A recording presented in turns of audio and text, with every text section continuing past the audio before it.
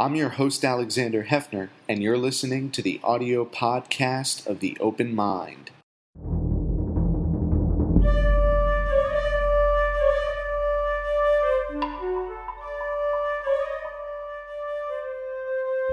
I'm Alexander Hefner, your host on The Open Mind. My guest today is the newest CEO of the Center for Public Integrity, Susan Smith Richardson. Our viewers may remember our last conversation on leaks with integrity with predecessor Peter Bale, a former CEO as well. Formerly editorial director of newsroom practice change at Solutions Journalism Network, Susan Smith Richardson has edited leading newspapers from Texas and Chicago to Los Angeles and Sacramento. The center has a proud legacy of hard-hitting journalism. I plan to build on that legacy, focusing on making our work more accessible and more relevant to communities across the country, Richardson said in the announcement of her appointment. She continued, "At a time of disinformation and disaffection with institutions, we have to rethink what issues we cover, how we cover them, and whose stories define what is newsworthy, if we are truly to hold power to account." Welcome, Susan. I'm so glad to have you here. Thank you. Thank you. Thank you for the invitation.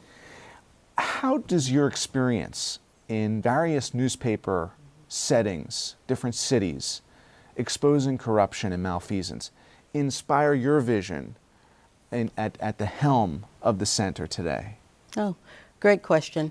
You know, I'm different, I think, in being at the helm of the center. I come out of a 30-year career in local journalism at a time when, on the national level, journalism doesn't have some of the credibility that maybe it had 20 or 30 years ago. But when we really drill down on journalism and public credibility, on a local level, there's a different response to journalists. And I like to argue it's what I call the PTA or the superstore or the supermarket factor. You can see me there. You can see me at the PTA meeting. You can see me at the House of Worship, whatever it is you do. There's that local connection. And I think that local connection makes for a higher level of relevancy and trust in how we do the work and how we see it affecting communities. So that local experience I have, I think, is something to take to national. And here's how I see that working. I think when you work on a national platform, you're not getting that same type of contact with, everyday people who are really affected by the news. You're dealing, especially if you're in Washington, with your sources. You're dealing, with experts. You're dealing with policymakers. And I think that means sometimes we forget that the stories we do, even about Washington, really resonate and have an impact on people's lives outside of the Beltway. So the local approach is more thinking about how these stories directly affect people's lives. And I think that's what you get by being, outside of a place like Washington or outside of kind of this larger national context. So for me, what I think I've learned from local is just simply this. How do we think about audience first in terms of how we tell our stories?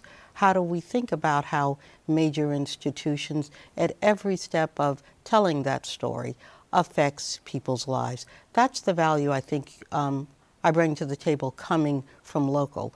Because every day in terms of producing news and thinking about what stories we did, I was thinking about impact and what it meant to people. It was very hard to get away from that because you're hearing directly from people all the time about a story you produce. I think that's really valuable right now to bring to the national conversation. In that national conversation, I think your aspiration ultimately is to scale the integrity so that at the national level there is that trust and we're reviving a kind of relationship that you're describing between readers as citizens, not just consumers. Right. How can we do that? Well, I think integrity is connected to two things. One, you build trust over time. You build trust because your work does have integrity. And I think we define integrity a lot of times as journalists in these very big and lofty ways. Well, we're not going to let a corporation affect, whether or not we choose to tell a story. We won't take pressure from special interests. Those are all key and fundamental measures of integrity. But I also think integrity comes down to this question of really thinking constantly about what's in the public interest, not always as defined by us, but as defined by, members of the public. Here's my point, and I'm going to tell a story that may sound really counter to a lot of principles, but I think it makes a point. Years ago, I was working in Austin, Texas, capital of Austin. I have a circle of friends who are not journalists, and I was involved in a story about a small town mayor who was not releasing some public records. So one of my friends asked me after reading a piece I wrote about it, well, is this really about the mayor and the people of that community, or is it about you think you have the right to get the information because you're the town newspaper? And I thought to myself, what kind of question is this, right? But as I really thought about it and we, engaged in this vigorous argument about it, the point was not the public didn't have a right to the information. The integrity piece he was questioning was this the newspaper doing it because the newspaper didn't get it, or was it because the newspaper didn't get it, but the real intention was the public needed the information? If you get the subtle difference, it's a question of, was this about us, or was it really about being concerned that the people in this small community didn't have the information? Had it turned into a war between the paper and the mayor? And it sounds like, so what's the point? Isn't it one and the same? But he was pushing me to see that it wasn't always one and the same. Sometimes we think, as journalists, we have this right to information, which we do, but the integrity play to me is always this: are we really putting the public interest, in that case a very specific community, in the lead of some of these issues we're engaged with? What was the perceived value to the public in this particular fight that we were having? So it's a subtle distinction, but it's a point to me of integrity. It comes down to this. I think one of the critical issues we're facing when it comes to developing trust is a question of how we define what is important and how we define public interest. Are we alone? Do we alone have the authority to do that? And if so, how are we actually engaging with people in our specific communities to define what they say is valuable? Do we have our set of what's valuable and then a community set of what's valuable that don't overlap? That was the essence of what that question was.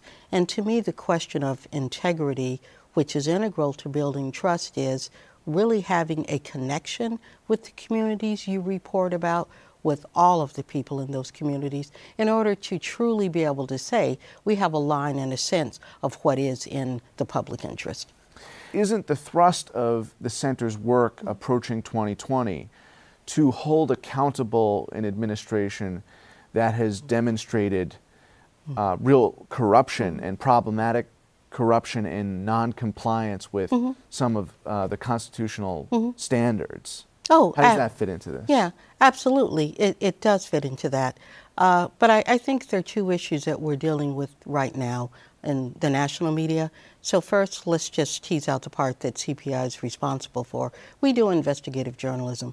We're not in some of the day-to-day that you saw of the last, on any given day, about whatever President Trump decided he was going to say, whether it's about, Greenland or name the issue, right, or gun control. We don't do the day-to-day.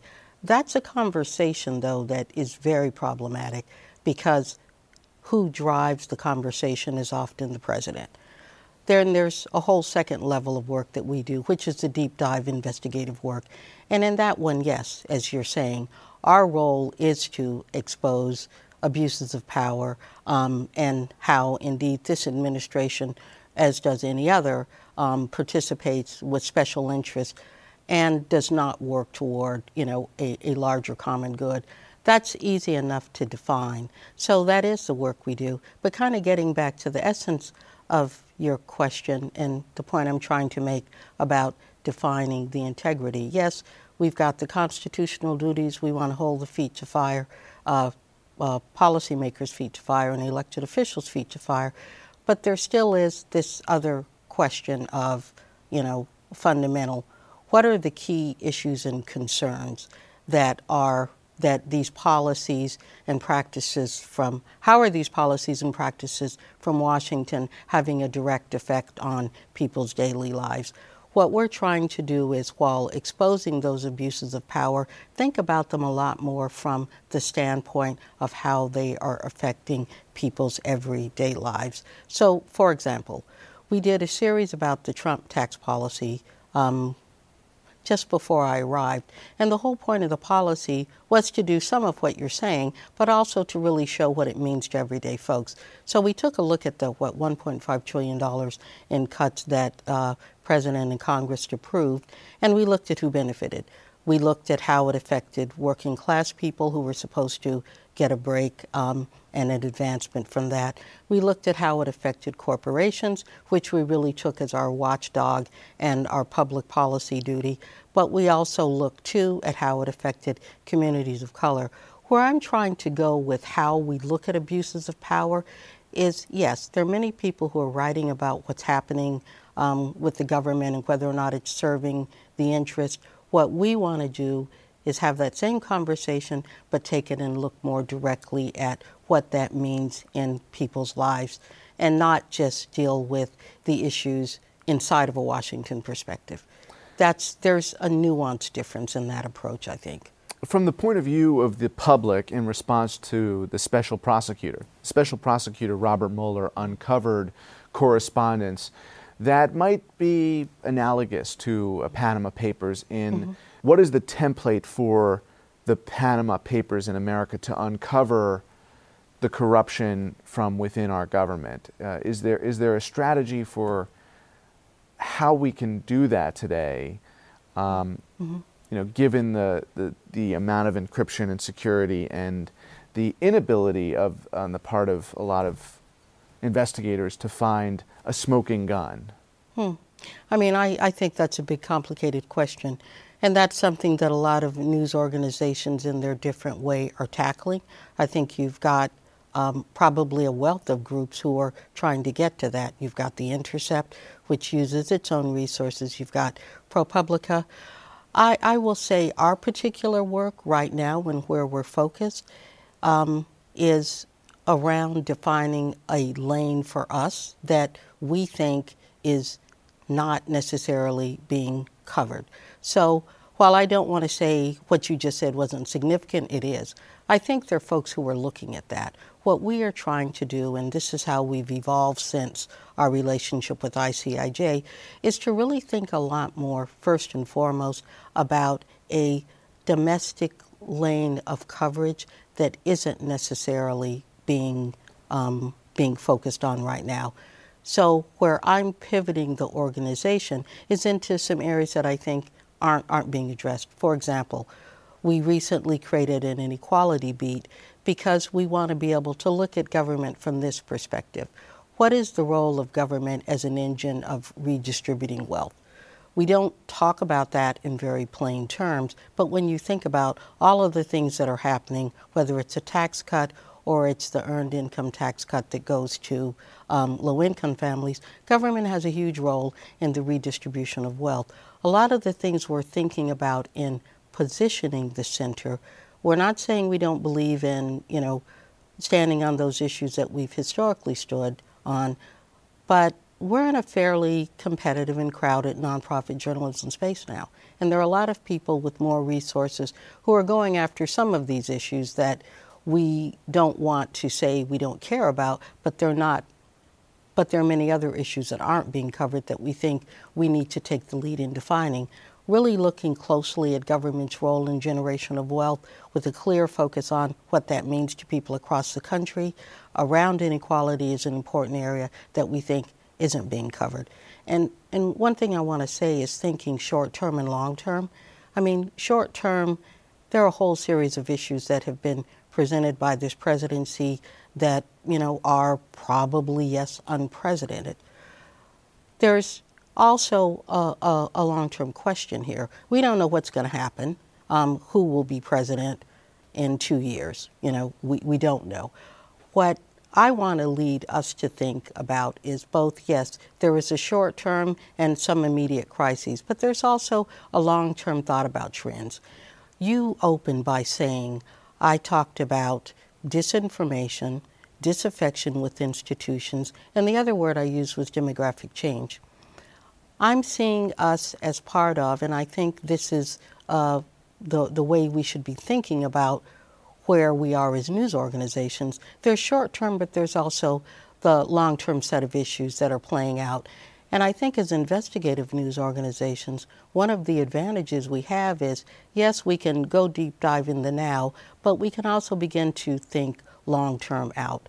Part of recognizing what I call those 3Ds, the disaffection, is that part of that disaffection means that there are political trends that are playing out that led to the president we have, but will also have a long-term impact no matter who's there. If just Bernie Sanders were president tomorrow, some of the trends around disaffection with institutions will continue.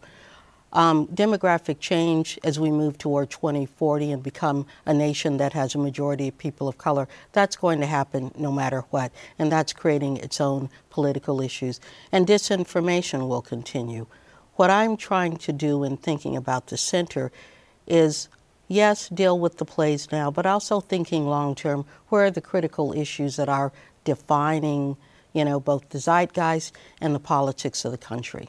It sounds like you're tapping into what is a very inspiring message at the Solutions Journalism Network, too, in furthering the goal of taking that disaffection and tapping into resiliency among the public to champion solutions for their communities.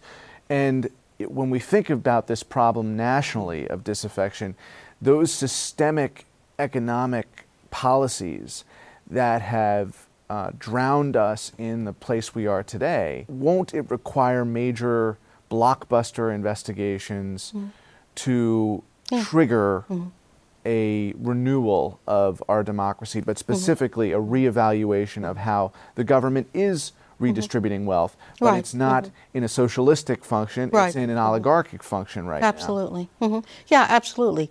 And I'm just wondering what those blockbuster stories that may resonate both on the local and national level will be. Yeah, I completely agree with you. And some of that, I think, comes from my own background, what those stories are. And then I want to talk a little bit about the accountability piece and how by taking a solutions response, you actually push more accountability around these issues. Well, I mean, a very basic story that we worked on when I was in Chicago, when I was editor of the Chicago Reporter, had to do with, the foreclosure crisis. And when you looked at all the data, the foreclosure crisis, no surprise, this is a national story as well, had a disproportionate impact on Latino and African American communities. This is a question of both a clear issue of inequality. As we begin to drill down on the data, which has been reported, often, when these communities were buying homes, they were buying them at a higher interest rate. And, there were a number of layered factors from redlining to predatory lending that all added up to create the crisis. These are structural inequalities that the reporting took us to.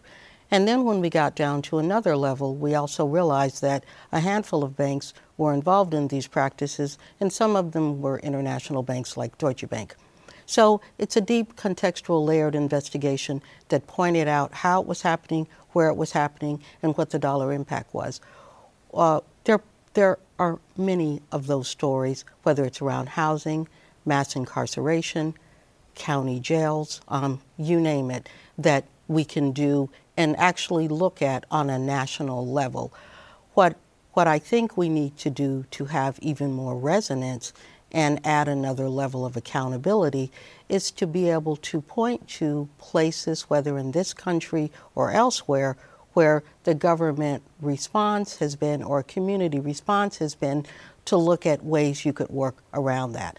I'll give a really concrete example about a really powerful story that played out specifically in Chicago. There were a number of investigations that showed African American communities were disproportionately ticketed for a range of parking and driving violations. A lot of this, too, as the data played out, was structural. The investigation comes out, it was a huge, it went viral, obviously, but there was a big question that was left out of that. So what do? When we think about investigative journalism, we think about, the big revelation of what is broken. But the other side of the accountability is, indeed, who is responsible for fixing it? Are there responses that may be scalable and that are effective? So after you see a big story like that, the next question became, what is being done? Is there another city, not Chicago, that's thinking about ways to address that problem? So the next leg of that investigation became, we did not do it, another reporter did it, was to go to San Francisco, where the city had actually set up a fee schedule that attempted to address what they thought was a built-in inequality. And the inequality is really this: if you're poor, you are not going to be able to pay the whole ticket off at once. So is there a ticket structure that you could put in place that would allow communities to be less hard hit by these issues? So the second part of the accountability of the investigation was going to a place where a city had come up with the strategy and ruthlessly reporting that to see if indeed it had validity in that community and if it was something that could be tried in Chicago. To me, when you're asking about inequality, there is no shortage of issues in which government has either some institutional role in it or by omission or commission. The more important part to move forward with in these investigations is looking at ways in which there can be responses to that. And that's the government accountability piece on a new level. So how do you guarantee, Susan, in 2020 that we demand from our fourth estate not just credibility, but integrity? How can we ensure accountability for those voters who are experiencing the inequity and ensure that that metric, that approach is front and center in the way that the 2020 campaign is covered? I used to use this term called embedded journalism. I don't think it ever went anywhere, but the whole idea is that I think our ability to have integrity with the public is really, it's an issue of being there. The more, when you cover campaigns, you tend to fly into places and you drop in. I think the most valuable and the journalism that has the most integrity is the journalism that is most connected to communities. So I think if part of our struggle is being able to build stronger connections with the communities that we report about, and I think that certainly makes journalists more, in the eyes of the public, less prone to the kind of attacks that we're facing right now. So I think a stronger sense of connection with communities, and that's why I'm thinking there's a conveyor belt between local and national. We know right now we're in a crisis in terms of state house coverage and local journalism. There's a lot of funding going into trying to build that up because there's an understanding that local communities feel they don't have a voice. There isn't enough investigative journalism happening on a state level, and national organizations can certainly go in and help. I think the way we want to build that integrity is by being there as an ally to local and state house coverage, and that means not just coming in with resources, but really being intentional about going into communities that journalists haven't always been good about covering. And those tend to be divided along issues of race and class. But nationally, Susan, though, isn't it important that your center and like-minded institutions of journalism expose the disconnect with respect to economic insecurity? Oh, yes. Because that really, to go back to your reporting on the tax reform, is the underpinning of how you relate national to local. I'm afraid that journalists, even investigative reporters, are not going to be doing their jobs right in 2020 to make it about that issue, to make it about the way in which this administration's policies have affected the economic climate and exacerbated inequality. Yeah. No, and I mean, I think that's why we are creating an inequality beat. It is both about now, but it's also a long-term issue. Inequality is has been trending, essentially growing income inequality has been trending since the 70s. What I really want to emphasize is that, yes, we're in a moment with a very specific president who is very much about, using government as, some kind of private collateral. Right. Long term, inequality existed. Inequality existed under Obama. Inequality will exist when Trump is gone. You are correct. Some governments, some administrations exacerbated, and we need to talk about it, and we have. And I think why we choose the inequality lane is because we realize the very question you're asking. Nobody was really consistently diving into what the tax policy meant in a meaningful way, from going to Ohio where someone thought they would get a job to, looking at what was happening in the last hearing.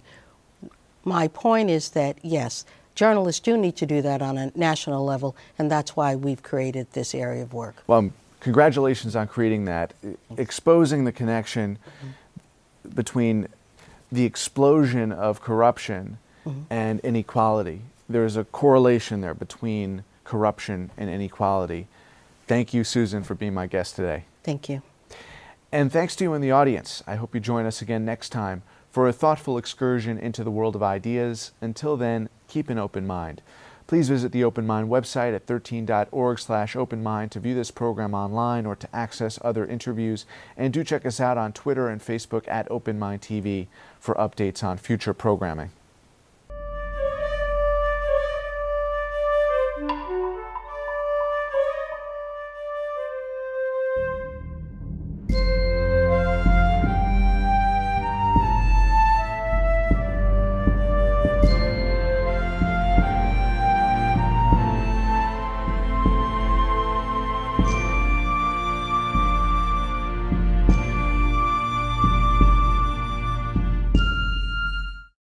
Continuing production of The Open Mind has been made possible by grants from Ann Olnick, Joan Gans Cooney, Lawrence B. Benenson, the Engelson Family Foundation, Alfred P. Sloan Foundation, the John S. and James L. Knight Foundation, William and Flora Hewlett Foundation, Joanne and Kenneth Wellner Foundation, and from the corporate community, Mutual of America.